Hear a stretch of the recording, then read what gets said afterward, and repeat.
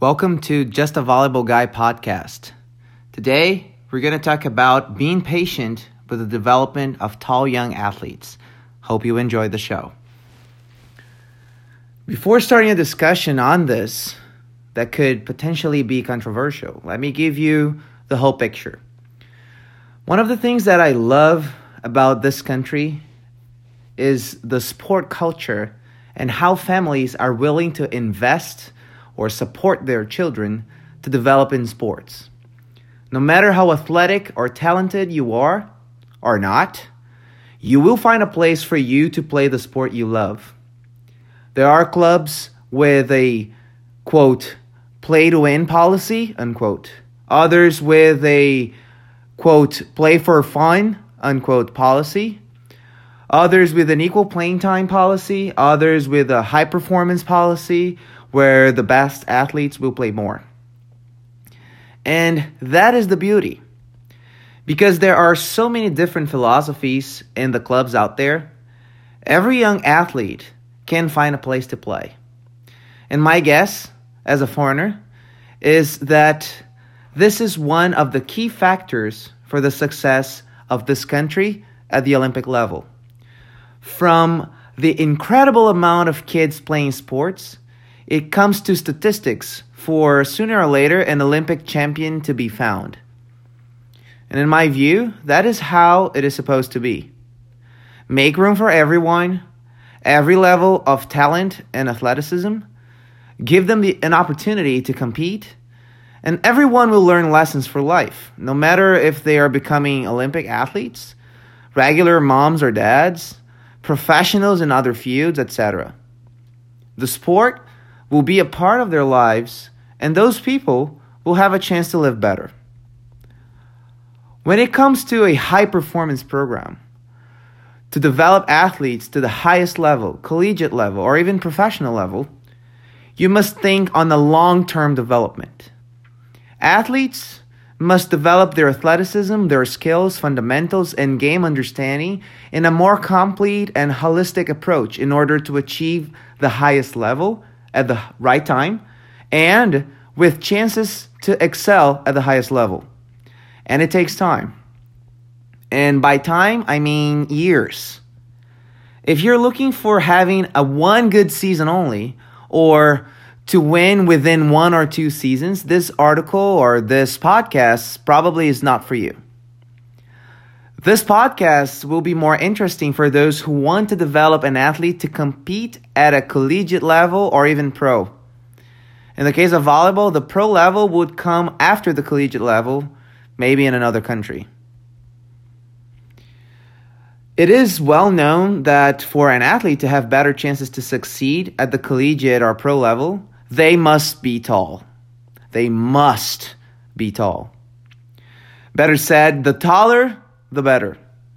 However, it is pretty common to see at young ages when you have a tall athlete or many tall athletes in a team that kid is not as coordinated, as agile, as skilled, or as athletic as the other kid who is not that tall.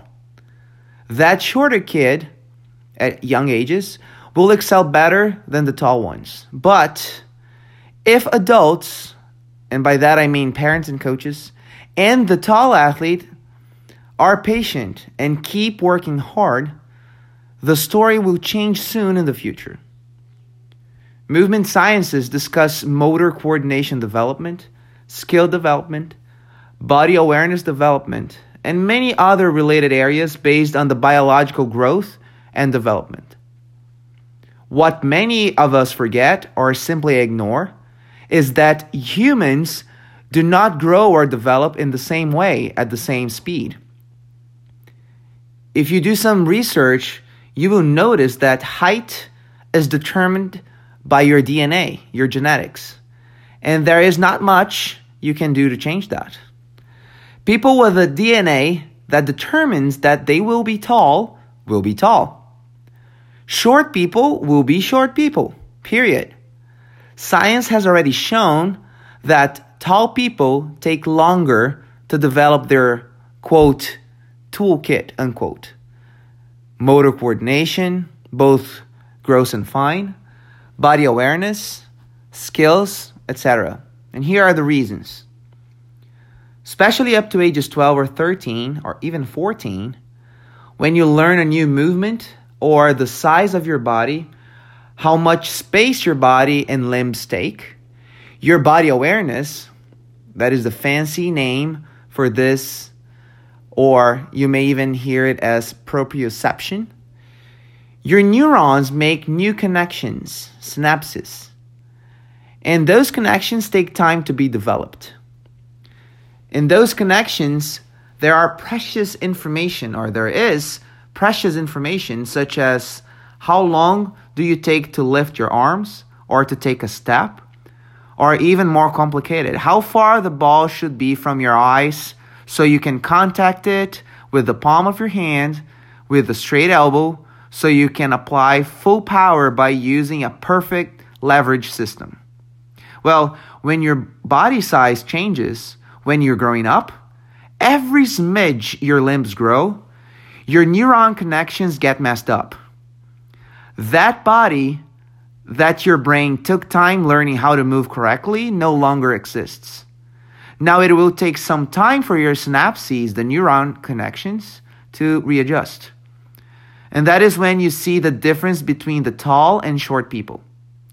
Because short people usually reach full body growth earlier, the fancy name here would be to say that they are early bloomers. Their brains learn their bodies faster, and learn here is quoted, and don't get messed up that often. Hence, the motor coordination, the proprioception development, the body awareness, and the skills will develop faster than taller athletes. Because those synapses will not need to change that much. Tall athletes, on the other hand, the late bloomers, are constantly changing the size of their bodies, especially their limbs, even more often during their growth spurt. And that means their brains will take much longer to understand and learn the new body. Once the brain is almost done learning it, they grow a little bit more, and now the brain has to learn it all over again. That is when you see that tall kid who was almost mastering a fundamental, in 3 or 4 weeks, it seems that they know nothing once again. And that is true. The brain has to relearn everything once again. Another factor to make it even more complicated, tall people usually take longer to develop their muscles, strength, speed, and power. Done. When they are young, you have short athletes who are more coordinated, more athletic, faster, stronger, who master the fundamentals. At the same time, you have tall athletes who don't even know how to run properly sometimes. They are slow and weak, and I may even say floppy. Now imagine this. You have a group of tall young athletes. You know that they are all floppy and uncoordinated now, but you manage to nurture an environment where they fall in love with the sport and they are eager to learn and develop. You go to a competition and you play a team with athletes that are much shorter than your athletes. Maybe they just want to win the season. Guess what happens? Your team gets crushed. Don't panic. Well, if you have a long-term goal in your mind, you should not panic. Just keep working with your athletes. It's that simple. Soon in the future, maybe in the same season, who knows? If you play that same team again, you can tell a different story. The short athletes, soon in the future, will have to hustle to prove themselves because tall athletes soon will develop their body awareness, motor coordination, skills, strength, and speed. And now, if you are in a sport where height matters, the tall athletes will excel over the short ones. I'm not saying the short athletes are out. That's not what I'm saying. But they will have a much harder job to stand out among the tall ones. And now, those tall ones are well developed and athletic. So for all of us, athletes, especially the tall ones, coaches and parents, please be patient with the development of the tall young athletes. Keep supporting them and giving them core time, not only to develop their brains and bodies, but to learn how to deal with the pressure. Coaches, give core time to your tall young athletes and let them play poorly. That is okay. Just make sure you choose the right moment to let them in and to take them out, of course. Manage your subs so all your players have opportunity. Let the shorties play well with the tallies playing bad. Let your kids have fun. Let them grow. If you liked this podcast or if you have any questions, you are more than welcome to send me an email. CoachPeterVB@gmail.com. See you next time.